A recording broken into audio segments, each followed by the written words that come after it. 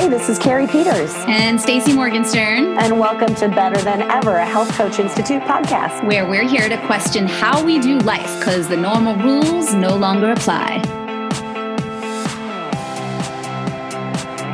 Hey guys, it's Carrie Peters. I'm here with Stacey Morgenstern, and we're the co-founders and co-creators of the Health Coach Institute. What's up, Stacey? What's up, Carrie? Well, I'm just super excited to be here with you and finally have a context and a place for all of the juicy conversation that you and I have been dying to have about all kinds of things that matter to us as men, as women, as people who are living in a time where there are all kinds of things that we're supposed to do, quote unquote, for our health, for our body, for our career, for our finances, for our relationships. And yet, often what we see is that what we're supposed to do is not necessarily what makes us happy. And so we get to have conversations about what is real for us and what's true for us, and looking at redefining what health means, redefining what a great body is, redefining all those shoulds of life so that the life that you create for yourself is something that's better than you could have ever imagined, which is why, of course, Stacey, the podcast is called Better Than Ever.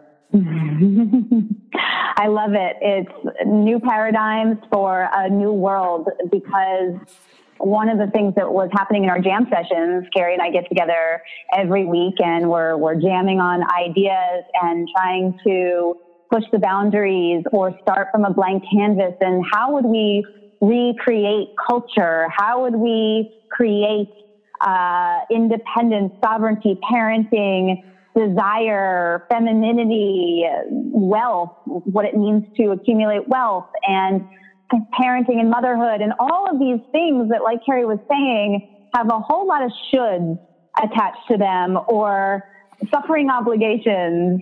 And it's time to stop leading and living and loving from obligation and doing it more from choice as the creators of our lives. So one of the things that we thought we would do with this podcast is bring that conversation to you, so that we can start to imagine the more beautiful world that we know in our hearts is possible for ourselves, for others, for our children, and for the world.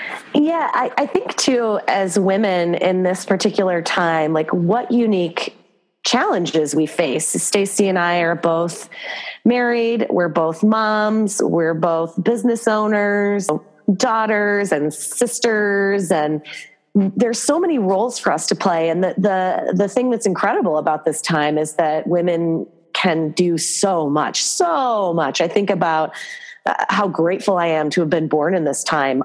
I think about that often, because it wasn't all that long ago that us ladies couldn't even vote or own property.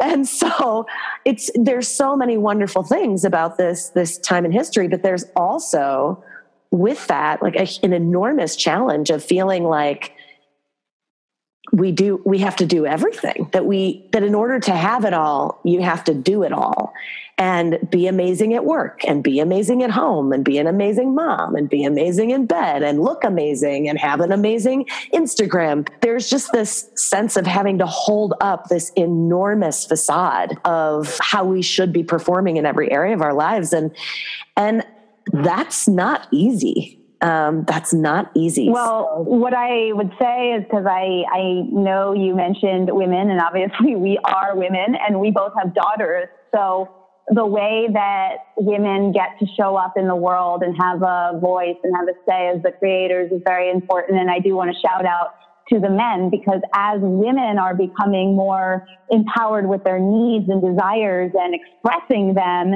and also women are rising in the career and earning power and buying power, it's also important that the men are evolving and developing a self-awareness of what it means to be a man. And that's also worth redefining because these women are going to need men who rise to the occasion to meet them in these new paradigms. So I'm super excited to be redefining what success is, what fulfillment is, marriage, all of these super juicy topics. And I love what you were saying just about some of the pain points and the illusion of Facebook and Instagram and posting your happy pedicure toenails and your umbrella drink, like, yay, selfie, I'm so happy.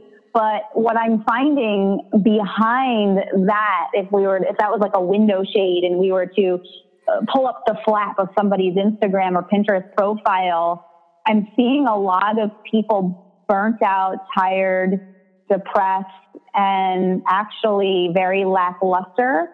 And they're kind of hiding behind that facade, afraid to confront in some ways that they crave maybe something different, a new kind of lifestyle design. And part of the problem is what I'd call an impoverished menu, is that we have a certain lifestyle design and culture, really. Grow up, go to college, get married, you buy a house, you have a car, you got to make a certain amount of money, you have 2 kids. Like, there's a whole design that we're conditioned into, and there's an impoverished menu of how else it can be. What are the other possibilities that we can dream up? And what I would love in this podcast, Carrie, is that we talk about how do we expand the range of our imagination for having it all and what that can look like. Because some people might think, well, having it all, that sounds impossible, like there's a disbelief in that, or completely overwhelming. Yeah, I agree. And if I, was looking at me 10 years ago, if the 10 years ago me at 32 looked at me at 42, I don't know that I would believe that my life could look like it is. I don't know that I would believe that I could have a business and a child and a husband and the occasional hour to myself and a vacation away. And, I think I would have imagined that there's no way I could have all of that at once, that in order to have something that I love, I'd have to give up something else that I also love. So you might lose something in order to get something else, like it's an either or. Is that what I'm hearing you say? Yeah. Like, I would have thought either I get my business or I get to have the experience of having a child or being married. Either I get to be like ambitious and driven and inspired and excited, or I get to be married to a guy who really loves me. Like, I didn't see, well, how could I have both those things? Like, what guy is going to want to, at least that's what I thought for years, of like, who's going to want to marry me? So what I hear in that, just to give a reflection that's coming up right now, by the way, Carrie and I we're both teachers and students of each other. So you're going to hear us give these reflections sometimes, but the hit I just got, Carrie, in that is almost a rooted orientation towards cutting off some parts of ourselves. And we often like to say that the way you do one thing is the way you do anything. So it makes me curious, how else does that show up in your life where you're cutting out or negating some part of yourself, or, for example, your body, like that there's either or I'm going to give up this in order for that, or if I have this, I can't have that. Yeah. So I'm wondering how that shows up in your relationship to body, since we are the Health Coach Institute, of course. And maybe that body story is an old story. And so what's alive for you now, if at all, or have you completely transcended this idea of either or, that versus both and more? No, I don't think I have totally. I think I've transcended it quite a bit, but not totally, because when I found out I was pregnant, which was a surprise, it was not intentional. I actually did not want want to have kids. I was terrified of having children. It seemed monumentally difficult. And what I've discovered is that it is. And so when I got pregnant by surprise, I was 40, and I didn't think that was going to happen. Every doctor in the world tells you that basically at 35 that your eggs are dying on the vine. And so I thought I'd kind of, dodged it. And one of the things that I thought was, well, either I'm going to get to have this pregnancy and this baby, or, and it's going to ruin my body, or I'm going to end this pregnancy and be able to look and feel the way I want to physically. Cause I think one of the things that's so scary about pregnancy is that your body just is there's so much that's not in your control. And that's sort of true anyway, although we have more of the illusion of control. But with pregnancy, forget it. You're just going to get bigger. That's what's going to happen. And it's really, you're not going to get any smaller. No, you're not going to get any smaller. And it's weird. And then afterwards, you just don't know, well, how is your body going to react or respond?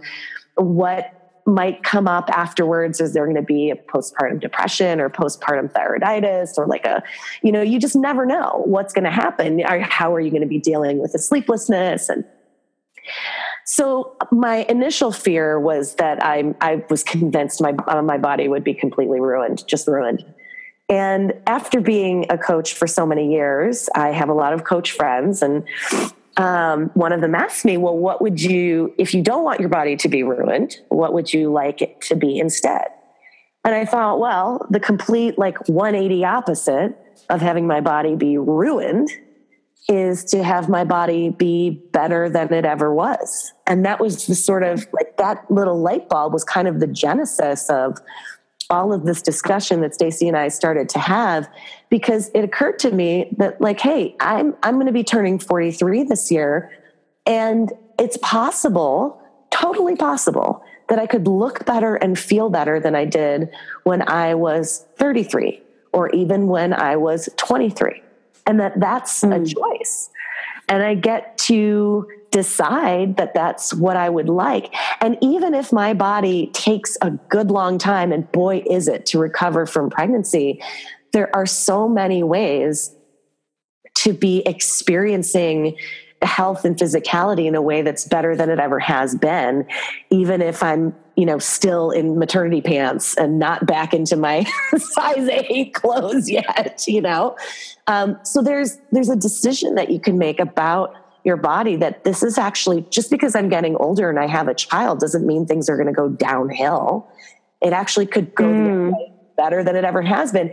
And then that started, we started talking about, well, yeah, and that's true for life. It's not as you get older, and certainly in our society, it's oh, well, there's so many jokes about aging and getting older and everything falling apart physically, and then you're, retiring and all of this. And that doesn't ever have to be.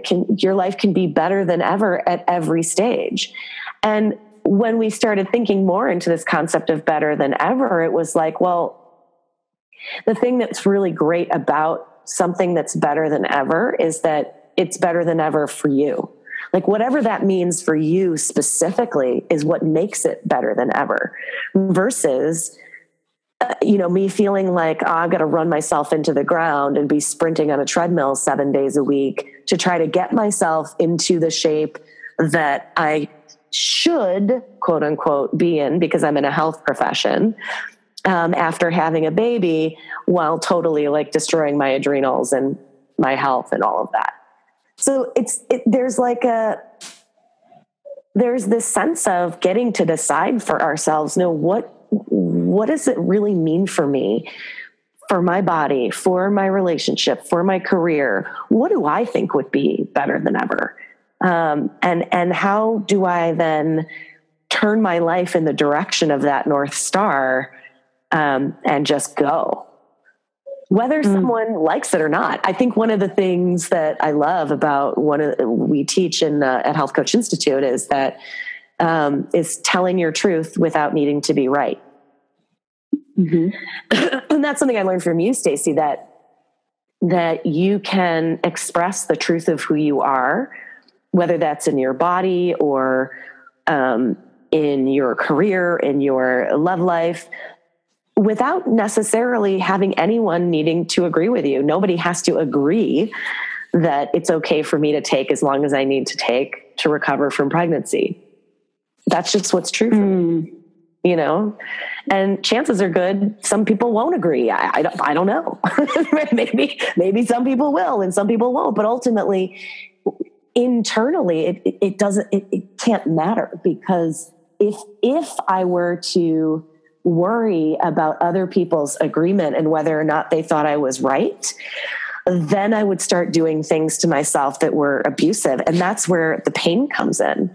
I'd overexercise, and then I'd probably binge on chocolate, and I'd be doing all of these things that to sort of manage the pain of not being true to what is true for me. I feel like that's so much of where we binge eat, we drink, whether it's drugs or shopping or overexercising or whatever it is. It seems that in that we binge and overexercise, that there's a quality or a backdrop of shame, right, that I'm hearing. And as we start to feel more and more shame, we collapse in on ourselves. And I imagine almost these little basements, these little storage closets, probably in our fatty tissues, with little signs on them and padlocks that say, whatever you do, don't open this door. But these are all the internal dialogues of I'm too fat, I'm not good enough, I'm ugly, or I don't have anything good to say, I don't matter, people don't really care, like whatever, I'm not enough, like, ugh. And so we start hiding and negating these parts of ourselves and becoming less and less of who we really are. And what has been a big theme for me these last few months, and I've been witnessing in you and totally inspired by you, is to bring ourselves out of hiding. And the cure for shame is transparency and what you said before, this authenticity, the being true without needing to be right. It's just about being real. And so letting go of what others are going to project or think and emerging from that place to know who you are. So there's something that, Carrie, I wanted to share, a very brief exercise that I've been doing to sort of coalesce this or fine. And it takes a little bit of meditation to get to that really honest place, because again, there's a lot of layers of shame that I was finding on top of this that I didn't even want to get to the truth. So there's all kinds of other things. It's like, no, it's this. So what I've been working with is this 3-part framework. And the first part is where I've been hiding is. And to notice that, it's like, where have I been hiding in my self-expression, in my communicating my needs and desires? So minimizing, how somebody goes like, hey, how are you doing? Oh, I'm fine. Fine? Like, fine is not a real answer to the question of how you're doing. Now we can be with does anyone really care? Or like, do people really want me to answer that question? But noticing where we're cutting off parts of ourselves. So where I've been hiding is, and often where we're hiding is, or what we do to cope with this hiding is, like you said, like binge eat, binge buy. We turn to these ways of medicating or numbing out so we don't have to feel the pain of that hiding. So that's part one. Part two is the truth is what I really want for my life is. The truth is what I really want for my life is X. And what's what I'm finding with sitting in that question is the exercise of expanding our imagination for having it all or better than ever, this idea of better than ever. I think most people, we don't have a culture of exercising the muscle of our imagination. In fact, in school, we were conditioned to conform in such a way, like, darling, coloring inside the lines is preferred. We were not taught really to think outside the box. It was kind of shrink the creative thinking. And so I think we've gotten out of touch with the truth of what we really want and what our needs are. How could it be better? I know my husband sometimes asks me, how could this moment be more pleasurable? Like if we were going to +1 this moment, how could I make it more pleasurable for you? And I often feel like, well, wow, that's really hot that you're asking me that. And at the same time, I don't know. So for us to get back in touch with what we really want for our lives. And then the third part, why it matters to me is X. Why it matters to me. And as we embrace this ritual, I've been trying to do this every single day, is to get to know myself better. Now, the things that I express of the truth, what I really want for my life, I don't have to act on those things. Sometimes it's enough to just start to get to know yourself and what they are, and what's true today might not be true tomorrow or next week. I've certainly had desires that after I spoke them, the inclination sort of disappeared. For example, wanting to go travel the world and find myself and buy a one-way ticket and not know when I'm coming back and no longer be a wife and a mother and a business owner and just kind of be a nomad for a while. And who knows, maybe I'll sell jewelry on Etsy and just live this artsy life. And I spoke that, and I remember I've told you this story many times, but my husband saying, like, if that's what you really want, we'll figure it out. And it was almost like, not instantaneous, but not long after, a couple hours or something after, where I was like, you know what? I don't think I need to travel around the world to discover that I'm not trapped by my life. I get to create it in each moment. So this is an exercise, and it is vulnerable, and discovering and being radically honest with where you're hiding parts of yourself or negating parts of yourself. And that, I think, is one of the beginning practices that I'm wanting to impart for people to start carving your better than ever life. It's amazing. As I'm sitting here running through this exercise myself, it's like, yeah, I added it to my daily check-in, like, okay. And the thing that I think is really cool about this is that when you see the truth of what you really want for your life is, or why it matters to you, is that you can create something for yourself that we call a New Year's mantra. And the reason we chose mantra over resolution, which is, you can hear all kinds of things about why resolutions don't work, but from a coachy perspective, it's because a resolution doesn't work, because even though you're trying to change behavior, who you are hasn't necessarily changed. And to achieve something different and something new in your life, you at a core level are changing who you believe you are, what you believe is possible for you, what you believe you're capable of.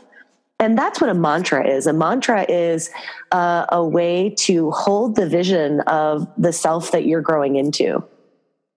And that's so much more powerful than, like, I'm going to do 10 crunches a day. Well, that's lovely. And who are you becoming? Which is way more important. And that's the thing that takes you through. So you can use your answers to this exercise and create your New Year's mantra. There's a whole sort of movement that we've been doing with our tribe at Health Coach Institute. We call it #MyNewYear'sMantra. And basically we've got students going to a page at healthcoachinstitute.com /New Year's mantra. And you can go there and upload a photo of yourself. And then there'll be a custom filter and you can type in your mantra on the photo. And then of course you can download it and post it on social media. And you can use hashtag my New Year's mantra, and you can tag us at healthcoachinst. So we can see your mantra and see that like this part of you that was in hiding maybe in 2016 is now coming out to play. And you uploading that photo and tagging us and using the hashtag, it's just really claiming this is what's coming forward in 2017. This is who I'm growing into. This is the better than ever life that I know is there for me. And I'm moving toward it. I'm not hiding out anymore. And that kind of like, that moves me. I mean, I get a little choked up when I think about that, because when all of us do that, Stacey, the amount of creative power and the amount of joy and the amount of energy and the amount of chutzpah that's released all of us together as a movement is like, oh my gosh, we all health coaching. People who come to health coaching do it because they want to help people, and they want to help people in a way that makes a difference. And this is something that we get to do together that does make a difference. Well, what's really powerful about doing the New Year's mantra piece is it's like an incantation. You declare, and there's something about that declaration and being witness that has a resonance to it that carries forth into the world. That's what I believe. Anyway, and did you know that it's actually the word abracadabra? It's a very magical word. The word abracadabra actually means what I speak, I create. So creating your mantra is a way of bringing into being what you want to create and steering towards your better than ever life for 2017. Wonderful. So this is just the beginning, like the tip of the iceberg of the juiciness and fun and depth and excitement of the kind of conversation that we get to have here with you together.